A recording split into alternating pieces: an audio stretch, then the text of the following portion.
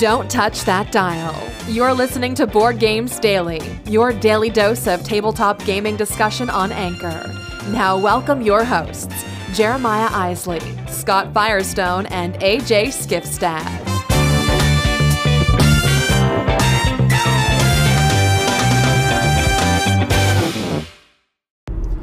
Good morning, everybody. Welcome back to Board Games Daily, powered by Theology of Games. This is AJ Skifstad giving you my weekend recap, talking about the games that I played over the weekend. Typically, I don't get to play a lot of games over the weekend. Usually that is like more family time, outdoor activities if we can. Fortunately, this week was a little different. I was able to get some games to the table. Saturday night, Rachel and I, after we put Caroline to bed, we went down to the basement where the game room is, and we played some Crokinole. Now, you guys know I absolutely love Crokinole. I build my own boards, and I have several of them. I built several for friends. Jeremiah has one of mine, Josh has one of mine, and two other buddies. So I have a lot of fun with Crokinole. I love building them. I love playing it, and I love sharing it with new people. It's one of my favorite dexterity games. So Rachel and I got this to the table, and we usually play best of three. We didn't have to play best of three this time because she kicked my butt in two games back to back. I think I got to 50 points in the second game. The first game I didn't even break 50 points. The goal is to get first one to get to 100 wins. So Rachel schooled me in Crokinole. It made me feel kind of sheepish and bad about Crokinole because I thought I was better than that. Apparently she's just way better. So that was Crokinole for me this weekend. So then we decided, okay, so let's play a game that's cooperative. So last night we decided to play one of the exit games by Thames and Cosmos. This is the Forbidden Castle. And we were already kind of tired, so we were going into this a little bit sleepy, which you should never, ever do. And we got through the first two clues, and we got to the third one, and we were stuck.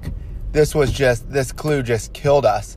Now, we finally ended up, we said, okay, let's figure out how to get through this next door, this next lock, and then we'll go to bed. We'll stop the timer and we'll go to bed.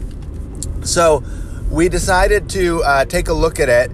And we still, even after we read through how this clue was supposed to be figured out, or this lock was supposed to be figured out, we still couldn't get it. We were folding papers, cutting papers, trying to line things up, and we were not getting it. It was just not making sense.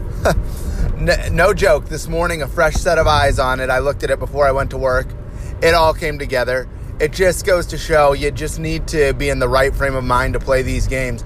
So, unfortunately, we spent a lot of time trying to figure out that lock. And as I said in a previous post weeks and weeks ago, I don't play to the timer anymore where I'm trying to escape the room based upon a time frame because we usually do okay. We're usually over the time that would get us 10 points. We're usually in the 7 or 8 point range. So I don't go by the timer so much. I just like to figure out the clues. I have so much fun figuring out the puzzles in the game. So I don't let the time beat me up too much. And you might say, well, that's a cop-out. Well, it's fun for me to play it without having that stress. I just like to figure out the clues. And if we happen to get a good time, so be it. Anyways, that was my weekend recap. Played a little Crokinole, played a little Exit. Pick up an Exit game. They're like $12. The Abandoned Cabin is a great one to start with. It's easy enough that you can get your feet wet and get ready to get into some of the harder ones. So that's it for now. Check you later. Hey there, everybody. Welcome back to Board Games Daily, powered by Theology of Games. I'm AJ Skifstad, and we're going to do a little bit of a Monday night game night recap with some new stuff hitting the table. I'll start with a couple I got two new things to the table, so I'll just go right through them. We played Spirit Island again, 4 players, which was super chaotic. But what I added to the table with this was the Branch and Claw expansion, which I believe was released with the original Kickstarter. I just happened to pick it up recently, and we played with 4 players. We had only played the game one time together before that, before just jumping into this expansion. The expansion packs a huge punch. It adds event cards, and that happens between the blight phase when you're blighting the island, and it happens between the fear phase when you're putting using the fear cards that you've gained. So we played with those events, and those events will change based upon what's happening in the game, how well you're doing or how bad you're doing.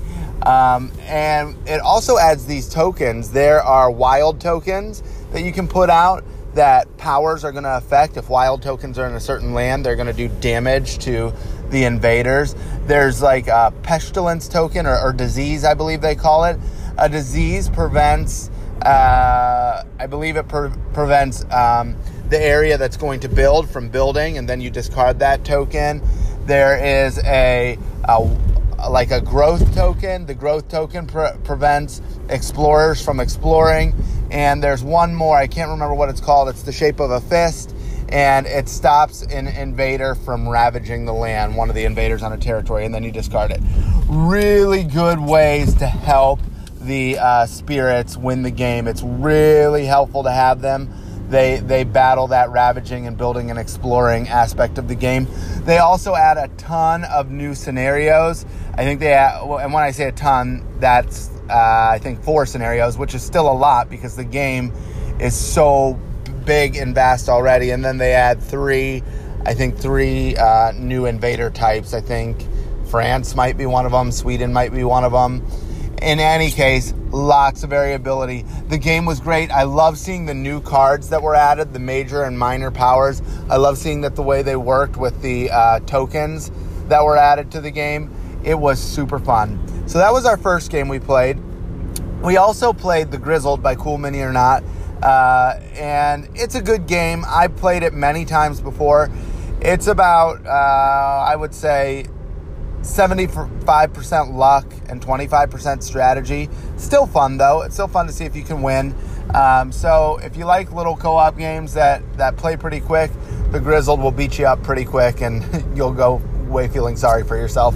But we had fun playing that. And then another new game to the table I had mentioned was World Monuments. World Monuments has been out for a while, but doesn't have, I believe, the following maybe that it deserves. We played the game, and we really liked it. It played quick, it played smoothly, and there was a lot of strategy in this. Thinking about what tokens other people had taken to build the monument with, thinking about when you were going to get a chance to build on a higher tier of the monument, because when you're building something like the Capitol, if you're able to play a color on a higher tier, it's worth more points. The higher the tier that you build, the more points you get. The lower the tier you build, the less points. Sometimes you have to build low, and somebody else gets to take the advantage and build on top of it. It was a really solid game. Now, I think maybe people were expecting more out of this game. Just it's a really light game with a lot of strategy. I mean, it's quick. It's quick, and it's a lot of fun, and you really do get to strategize, but you don't have to over-strategize or think too hard.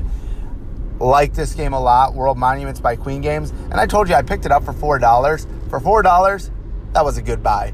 So those are the games that are hitting the table. A couple new things. And just stay tuned. Check out some more stuff going on at theologyofgames.com. That's it for now. Check you later. Hey everyone, Firestone here with Board Games Daily, powered by theologyofgames.com, coming to you with what I'm hoping to play at game night tonight. A friend of mine got his order in of a couple of new games that I'm super excited to try out. One of them is the new Stefan Feld game, Carpe Diem. It is a lighter weight, supposedly, game, set in Roman times. And then the other one is Coimbra, which I honestly didn't really know much about. And then he said, hey, I'm getting this game, and I did some research, and I was like, oh, I'm really excited to try that too. So we will see. Hopefully I will play both of those games tonight. We'll see. I'll keep you updated, and have a great day, everyone. Bye. Hey everyone, Firestone here with Board Games Daily, powered by theologyofgames.com, coming to you with some news from the industry. PAX Unplugged was this last week, or weekend. And man, that thing has grown massively. I have no idea what their numbers are, but I remember seeing pictures of it last year and thinking, oh, that's a good size. This year it was huge. So many people went there. And lots of publishers, and they're even starting to break some news there now. And the news that caught my eye was that Renegade Game Studios has announced a legacy version of Clank.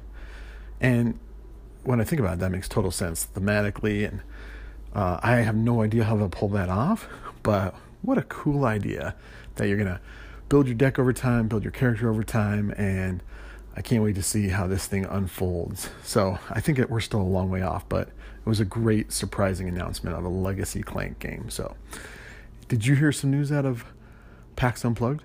Let us know what it is, and we'll talk to you later. Bye. Thanks for joining us today. Board Games Daily is powered by theologyofgames.com. Don't forget to head over to theologyofgames.com to check out all we have to offer, including written reviews, our YouTube channel, and 2 other podcasts. If you enjoyed this show, don't forget to subscribe, rate, and review us on iTunes, Google Play, or wherever you're listening. Thanks for listening, and go put a game on the table.